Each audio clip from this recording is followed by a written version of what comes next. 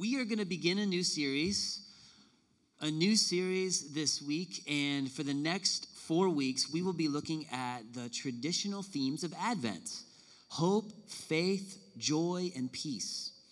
And we don't follow the liturgical calendar here as a church. That's not something we normally do, but we're going to be jumping on the bandwagon for the next 4 weeks, and simultaneously, we're a week off from the traditional start of Advent. So please, if this is your thing, please don't judge us. We're not trying hard. We just want to do this in our own way because this is the time of year to do that.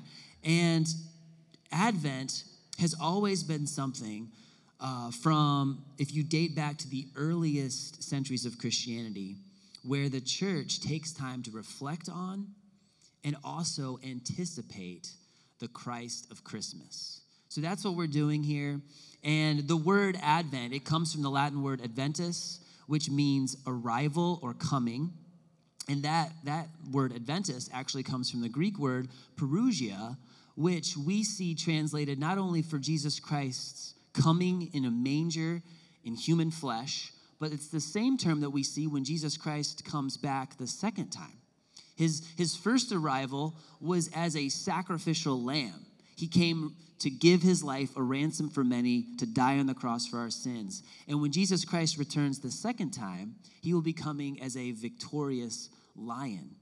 And he's also coming for his people to be with us and to take us to be with him. So this is something, Advent, it's something that we as a church, we should be doing. We should be reflecting back on the Messiah who came, and we should be looking forward and anticipating his return. Similarly, God's people at the end of the Old Testament, they were awaiting the Messiah. They were waiting for Christ to come. And they looked back and they saw what God had done throughout their history, how he had redeemed his people out of the bondage of slavery in Egypt. And we also look back to what God did for us when he sent Jesus into this world to redeem us from the slavery of sin. Now, this eager anticipation, this is what we're looking forward to, and there is a word for that. We're going to see this word in the passage today. The passage today is 1 Peter chapter 1, verses 13 through 21. So turn with me there, and we're going to see 3 ways that you can have hope. Hope. That's what we're looking at today. And in this passage, we are going to see a recipe, and we're going to see 3 specific ways that can happen. So if you're there at 1 Peter chapter 1, verses 13 through 21, we are going to read that in just a second. As you're turning there, though, do you ever notice that some people just have confidence and you don't know where it comes from? They just have this amazing sense of confidence. Everything can be falling apart around them, but they are confident in themselves and they're at ease in the midst of the storm. I mean, don't people like that sometimes just make you sick a little bit? I'm just kidding.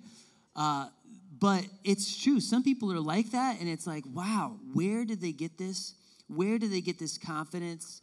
How does that happen? And here's a hint as we're going to about to see in this passage. The most confident, self-assured people, optimistic people, don't find the confidence in themselves. They find it in someone else.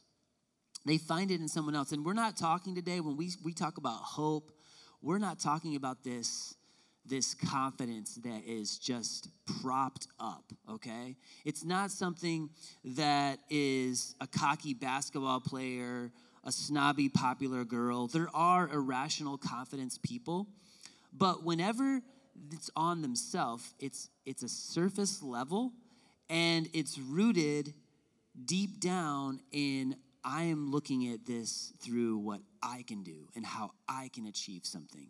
And whenever you have that, it's not lasting forever. Real life, steadfastness under fire, resilience during the inevitable storms, that kind of confidence is impossible if you're putting your hope in yourself. You have to have that kind of confidence only comes from ultimate hope. The most confident, self-assured, optimistic people are people who find their hope in Jesus.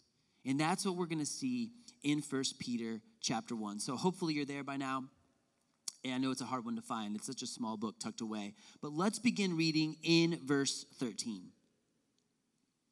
Therefore, preparing your minds for action and being sober-minded, set your hope fully on the grace that will be brought to you at the revelation of Jesus Christ. As obedient children, do not be conformed to the passions of your former ignorance, but as he who called you is holy, you also be holy in all your conduct.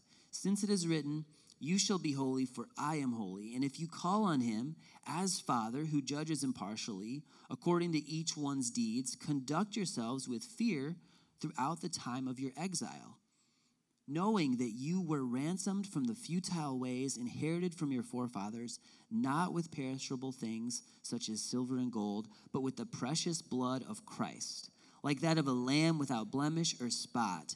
He was foreknown before the foundation of the world, but was made manifest in the last times for the sake of you, who through him are believers in God, who raised him from the dead and gave him glory, so that your faith and hope are in God. Today's message is about finding your hope in Jesus. And according to the text today, it's setting your hope fully on the coming grace of Jesus Christ. That's what this passage is about. And how you become different from the majority of people out there. Because the majority of the people out there are not setting their hope fully on Jesus Christ. They're setting their hope on something else. Everyone has set their hope on something. Even if they don't want to admit it, they have their hope on something. And if you lose hope, that is a terrible place to be in. It's a miserable place to be in, and it's a tragic place, and that's not what God wants for you. So this is where we're setting our focus, on verse 13. Setting your hope fully on the coming grace of Jesus Christ. And I think it's interesting that a lot of times this passage right here, 1 Peter chapter 1, is labeled the holiness passage. It's funny that that's the case because we just had a few weeks ago had a sermon on really what I would say is a more accurate holiness passage in Ephesians chapter 4. But people see, this quote where Peter's quoting from the Old Testament, be holy for I am holy, and we really just focus on that. It's such a powerful statement that sometimes we miss the fact that this passage is more about what you're putting your hope in than it is holiness. Holiness is a definition that's often misunderstood, similar to hope, because hope is often shrouded with deficient definitions. But this passage is telling us that you have to put your hope in Jesus Christ. What does that mean? What does that look like? And actually, holiness is just a piece of the pie. It's one of the ingredients out of 3.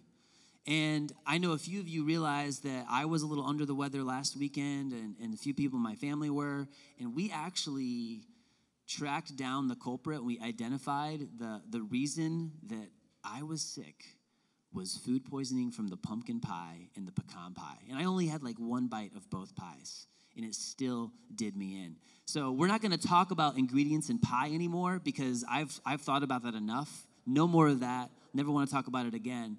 But rather, we're going to talk about these 3 ingredients that we see in the text today. And the first ingredient is the first point. Number 1, mentally roll up your sleeves and prepare your mind for action. That's what we see there in verse 13. In this phrase, the phrase here, to prepare your mind for action that you may see in your translation, you may have something different. You might even have something along the lines of gird up the loins of your mind. Does anybody have that in their translation today? All right, maybe, yeah. Okay, thank you. I have one person with maybe the King James Version back there. The King James Version is ironically not the most literal translation of the Bible, but the King James, which many people are familiar with, always uses this phrase, and it translates it literally as gird up your loins. Now, why are we talking about that, especially since it's not in the ESV? Well, as a matter of fact, I think understanding the literal version of what this phrase is saying helps us understand where we're going with this because the Bible uses this phrase all the time. It's really interesting that this is a very repeated, common phrase in Scripture. In Job 38, God says to Job, in a whirlwind, right before he's going to lay some truth down to him, he says, gird up your loins like a man and listen to what I'm about to say. And really quickly, before I lose half the ladies in the audience here today with this male-centric term, gird up your loins, I want to point out that we're going to have to step into a necessary regression here for just a quick second on understanding what this is. Not only are we going to understand fully what Peter is saying if we do this, but we're going to actually address some important things in our world today as pertaining to women and how the Bible presents women and how it's addressed. Okay, so in Proverbs chapter 31, there is another gird up your loins phrase, believe it or not. And I'm going to show you that right now. Proverbs 31:17. Ladies, lest you think this is all about men here, and this is just for the men, it's not. Look at Proverbs 31:17. She girds up her loins with strength and strengthens her arms. And like I said, this is a slight sidetrack path here for a minute, but stick with me. I have seen this passage interpreted as, okay, she has mental strength. That's great. I've even cringed to the point where I've seen people take this verse and talk about, well, this is just extra emotional strength that the woman has to have, and that's what a Proverbs 31 woman is.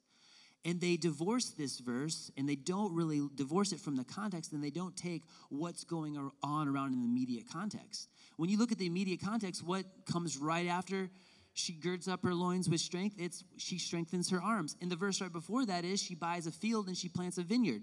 Literally, when you take this at face value, which is what you have to do with the Bible, this is telling you, ladies, you can be a strong woman. All right? And the reason I'm bringing this up is our world and our culture tells us the Bible is antiquated, the Bible is outdated, the Bible demeans ladies. But is that what I see? Is that what you see? It's not what I see in the Scripture, right? I see in Scripture that the Bible says, before even the culture ever said, girl, you should be strong, the Bible's saying that. Okay? So you always take the Bible at face value. And this is a literal phrase here.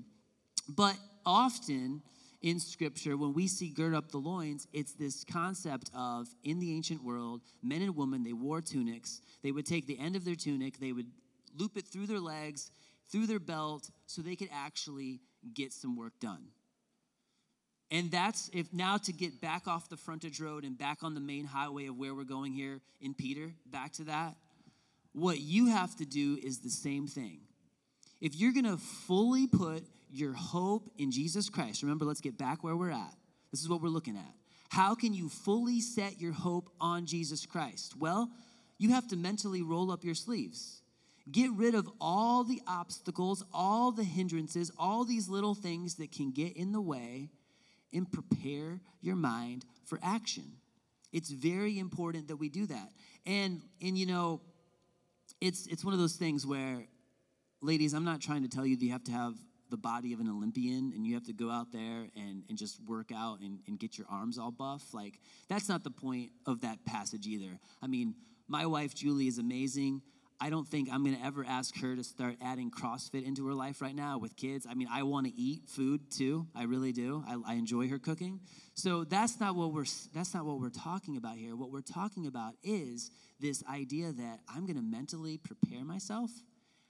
I'm going to remember that the stakes are high, and I have a job to do. I have a mission in life, and that's what this looks like mentally. Saying, okay, what can I do for God's glory?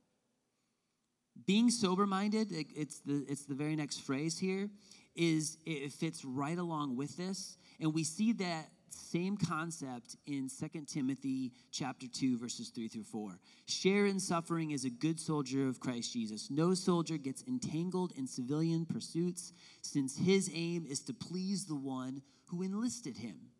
All right?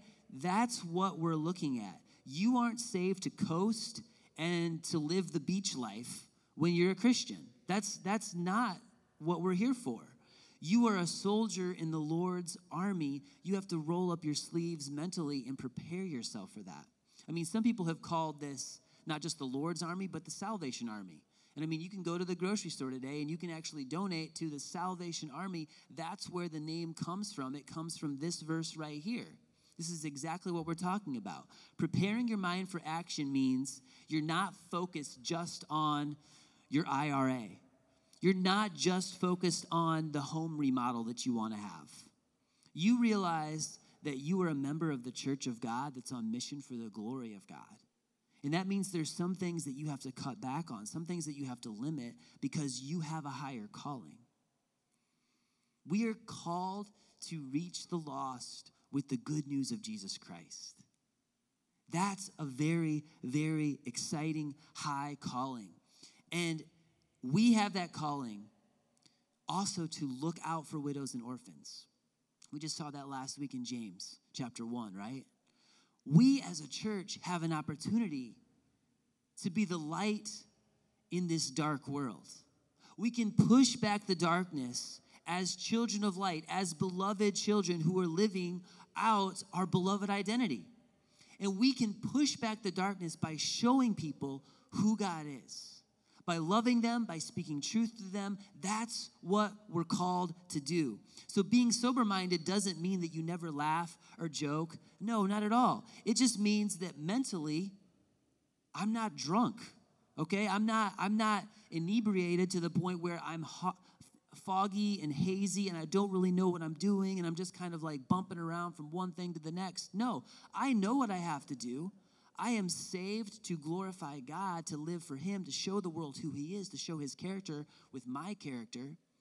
And I'm going to actually roll up my sleeves and get busy with that.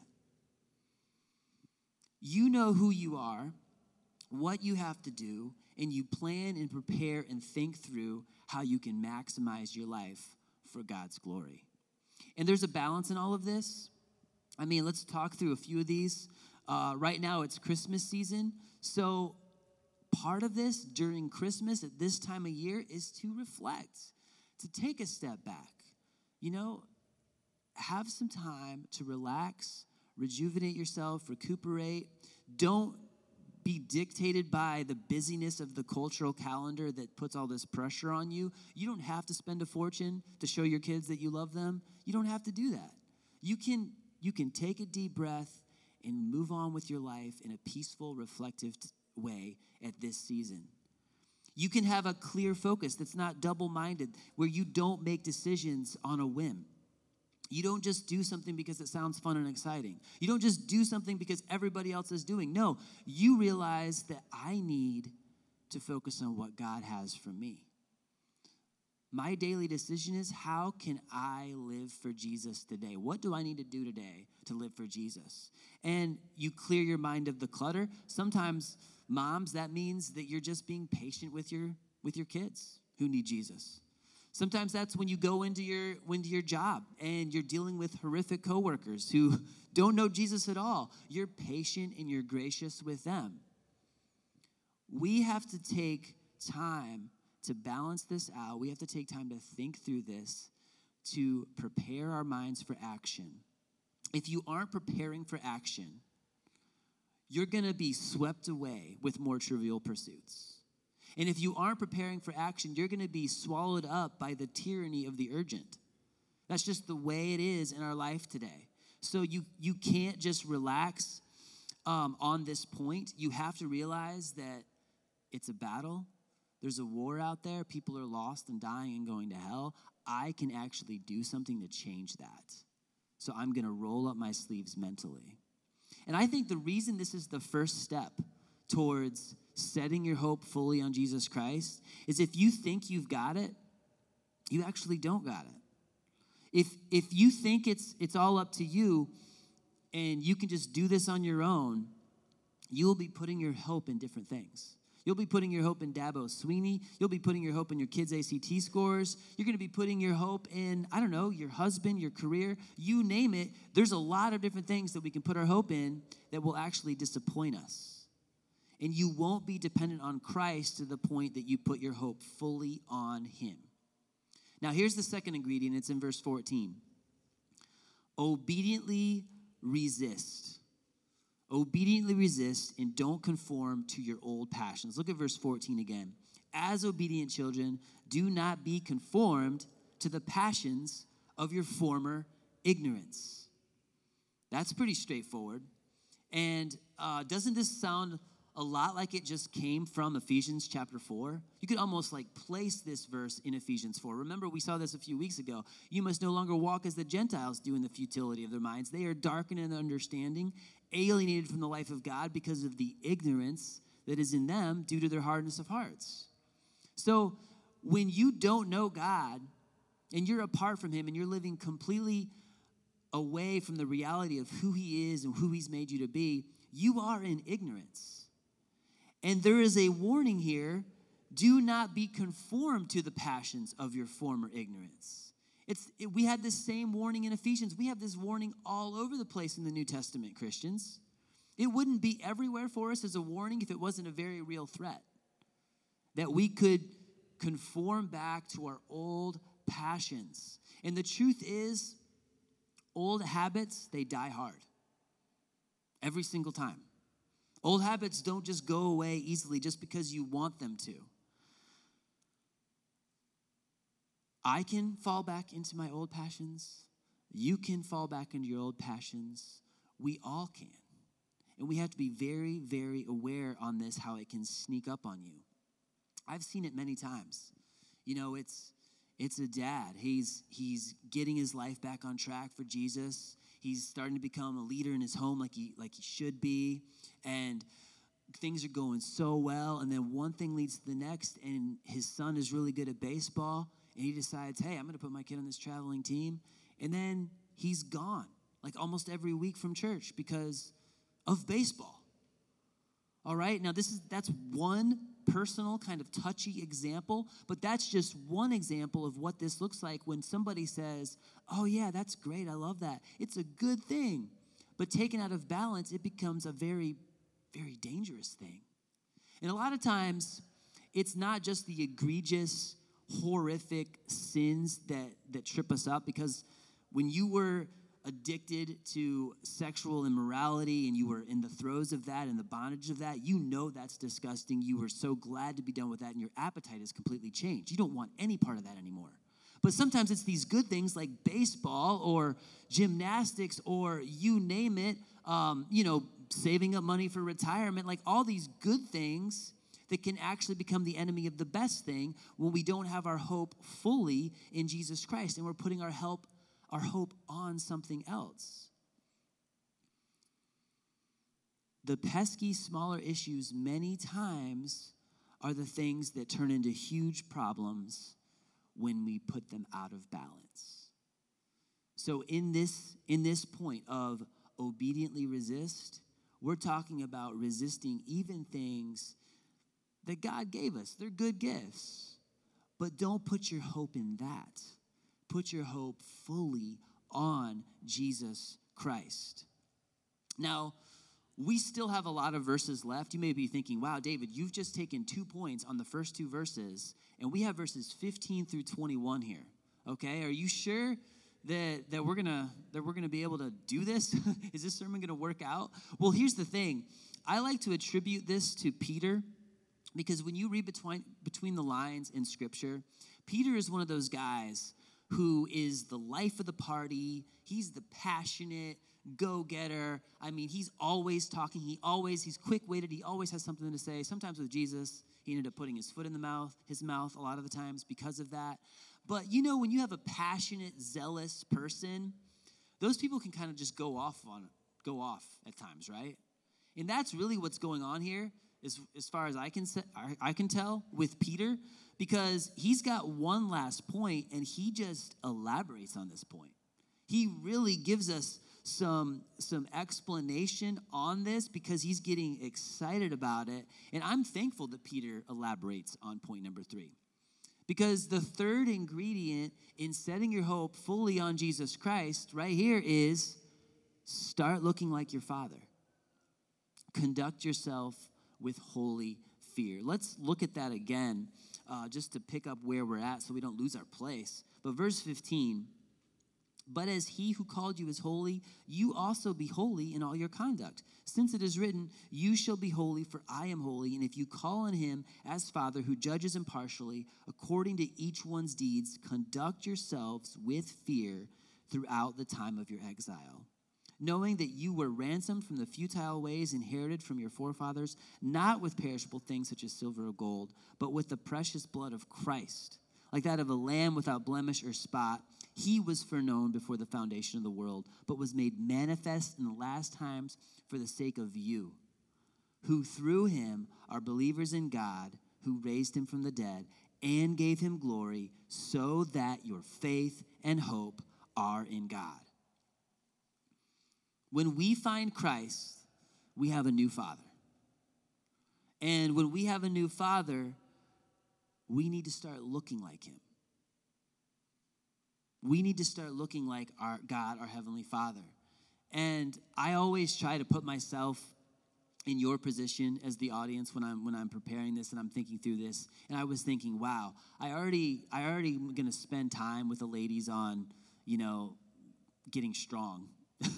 and now the ladies are thinking, like, really, David? I have to go to burn boot camp and all that stuff. And now you're telling me I also need to look like my father? Like, what gives, David? Come on, seriously. Again, what we're talking about here is holiness. What we're talking about is not that you need to look like your dad physically. It's that you need to focus on who God is, what is his character. All of us need to do this. And we need to make our character into God's character, the same character. We need to show the world who God is with our lives. Start glorifying God by imitating the character of God. That's what we're called to do. And yes, the word holiness, it literally means set apart. It's being different. And God is holy. There is no one like him. But we are told to imitate him. So that means that we should be different from the world in every way that God is different. We did just cover that list of holiness back in Ephesians. And we saw there's 5 things you put off and you put on, how you do it, why you do it. And holiness is not living like a frumpy person. That's not holiness. Holiness is loving and forgiving and being like Jesus. That's what holiness is. So there's some truths here that Peter elaborates on that really help put this in the context of setting your hope fully on Jesus Christ. And the first thing is that you can see here in verse 17 is God judges impartially. God judges impartially.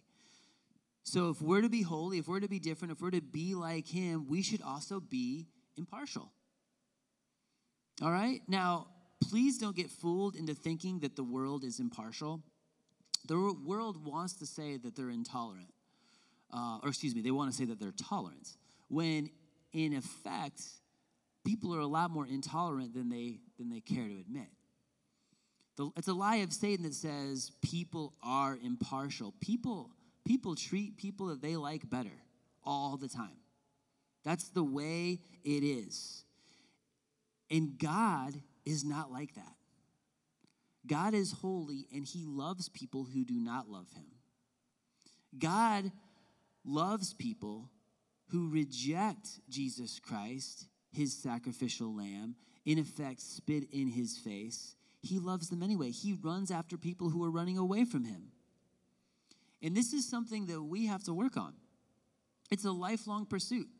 As a follower of God who's trying to be holy, who's trying to do this aspect of setting your hope fully on Christ and the coming grace that is in Christ, we have to focus on this. And when we focus on this, it can start to happen. But there's more in verse 17. Also, we see there, conduct yourself with fear. And then there's this exile part. I mean, there's a lot more to unpack here with this. This is not the negative type of fear. Perfect love casts out fear. We're not talking about that. We're talking about here a reverence and a respect for who God is. That's this sort of fear.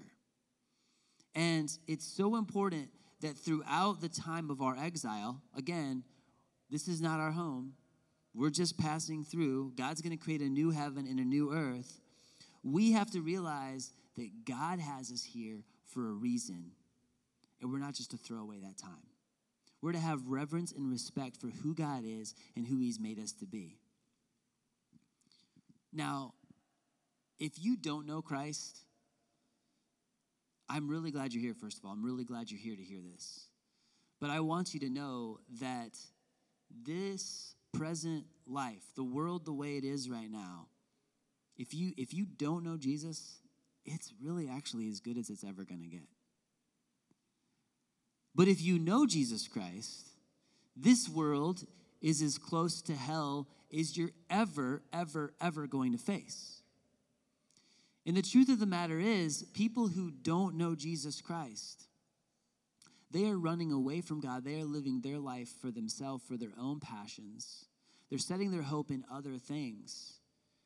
And one day, you will be gravely and sorely disappointed unless you find ultimate hope in Jesus Christ. And when you look at this passage and you see what's going on here, as Peter is elaborating on this point, verse 17, if you call on him as Father who judges impartially, verse 18, knowing that you were ransomed from the futile ways inherited from your forefathers, not with perishable things, but with the precious blood of Christ. This is giving us the hope of salvation right here. You can be saved when you say, you know what? I've done it my way long enough. I lived my life for me long enough. And I realize it's not giving me the hope that I need. And you turn from your sin and you turn in faith to Jesus Christ and you look at the cross and you say, I believe that Jesus died on the cross. He shed his blood for my sin. I was not redeemed by good works. You are bought out of slavery by the redemption of the life of Jesus Christ. He sacrificed his life as a sacrificial lamb for your sin. He died for your sin. And you can actually have forgiveness of your sin when you, by faith, put your trust in Jesus Christ and what he did on the cross. And then Jesus, he didn't stay dead. He rose from the dead. He conquered sin and death. This is who we're putting our hope in. We're putting our hope in the one who conquers death. That's who you have to rely on, Christian. That's who you can rely on if you don't know Jesus this morning. You can change it all right now by putting your faith in him. And personal sacrifice. It doesn't get any better than that. There's nothing more motivating and inspiring than the blood of Jesus Christ that was shed for you and for me. If you don't have that, just confess and believe. Repent of your sin and turn to Jesus Christ. And the obvious takeaway is we don't live for things that are perishable now. We don't live for things that are going to pass away like silver and gold that's here today and gone tomorrow. We don't live for that. We don't put our hope in that. We put our hope in Jesus. Sacrifice is better. Jesus was the spotless lamb and he never sinned. He shed his blood for us. He did that for us. And that's who we can put our hope in because there's coming grace for you and for me. Worship team, you can come up right now. Verse 20 and 21, one more time. You see God's love for us right here. Look at this, verse 21. Who through him are believers in God, who raised him from the dead and gave him glory, so that your faith and hope are in God. Verse 21. Do you see that? Verse 21. God raised Jesus from the dead and he gave him glory. God accepted the sacrifice of Jesus' life to take our place. Jesus died for our sins so that we wouldn't have to die for our sin. And when Jesus, the God-man, conquered death, he received his resurrected body. When you and I die, all of us in this room who know Jesus, we will receive a resurrected body. And this is who you put your hope in. Our faith starts at salvation when we trust Jesus Christ as our Savior. When we have faith in him, that is the inception. And it is carried out and it is ongoing when we put our hope in him. And putting your hope in someone, Jesus Christ, it means it's not this idea that, I just wish it would happen. It's not a wish. It's a confident expectation that Jesus is who he says he is, that he's going to do what he says he's going to do. That's who you can set your hope fully on. There is coming grace with Jesus Christ. We have to mentally roll up our sleeves. We have to obediently resist. We have to start looking like our Father, so that those are the ingredients so that we put our hope fully in the coming grace that is coming through Jesus. Hope is what carries us through the present. Hope in Jesus is what carries us through the dark times.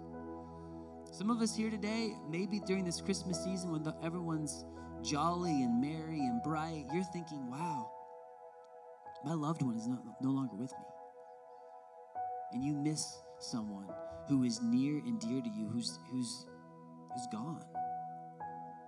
That's a tough place to be, and I'm so sorry if you've lost a loved one and you're dealing with that this Christmas season.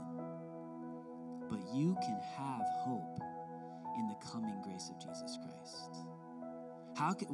What are we looking forward to? What are we resting on and relying on and standing fast and firm on when we look to Jesus Christ?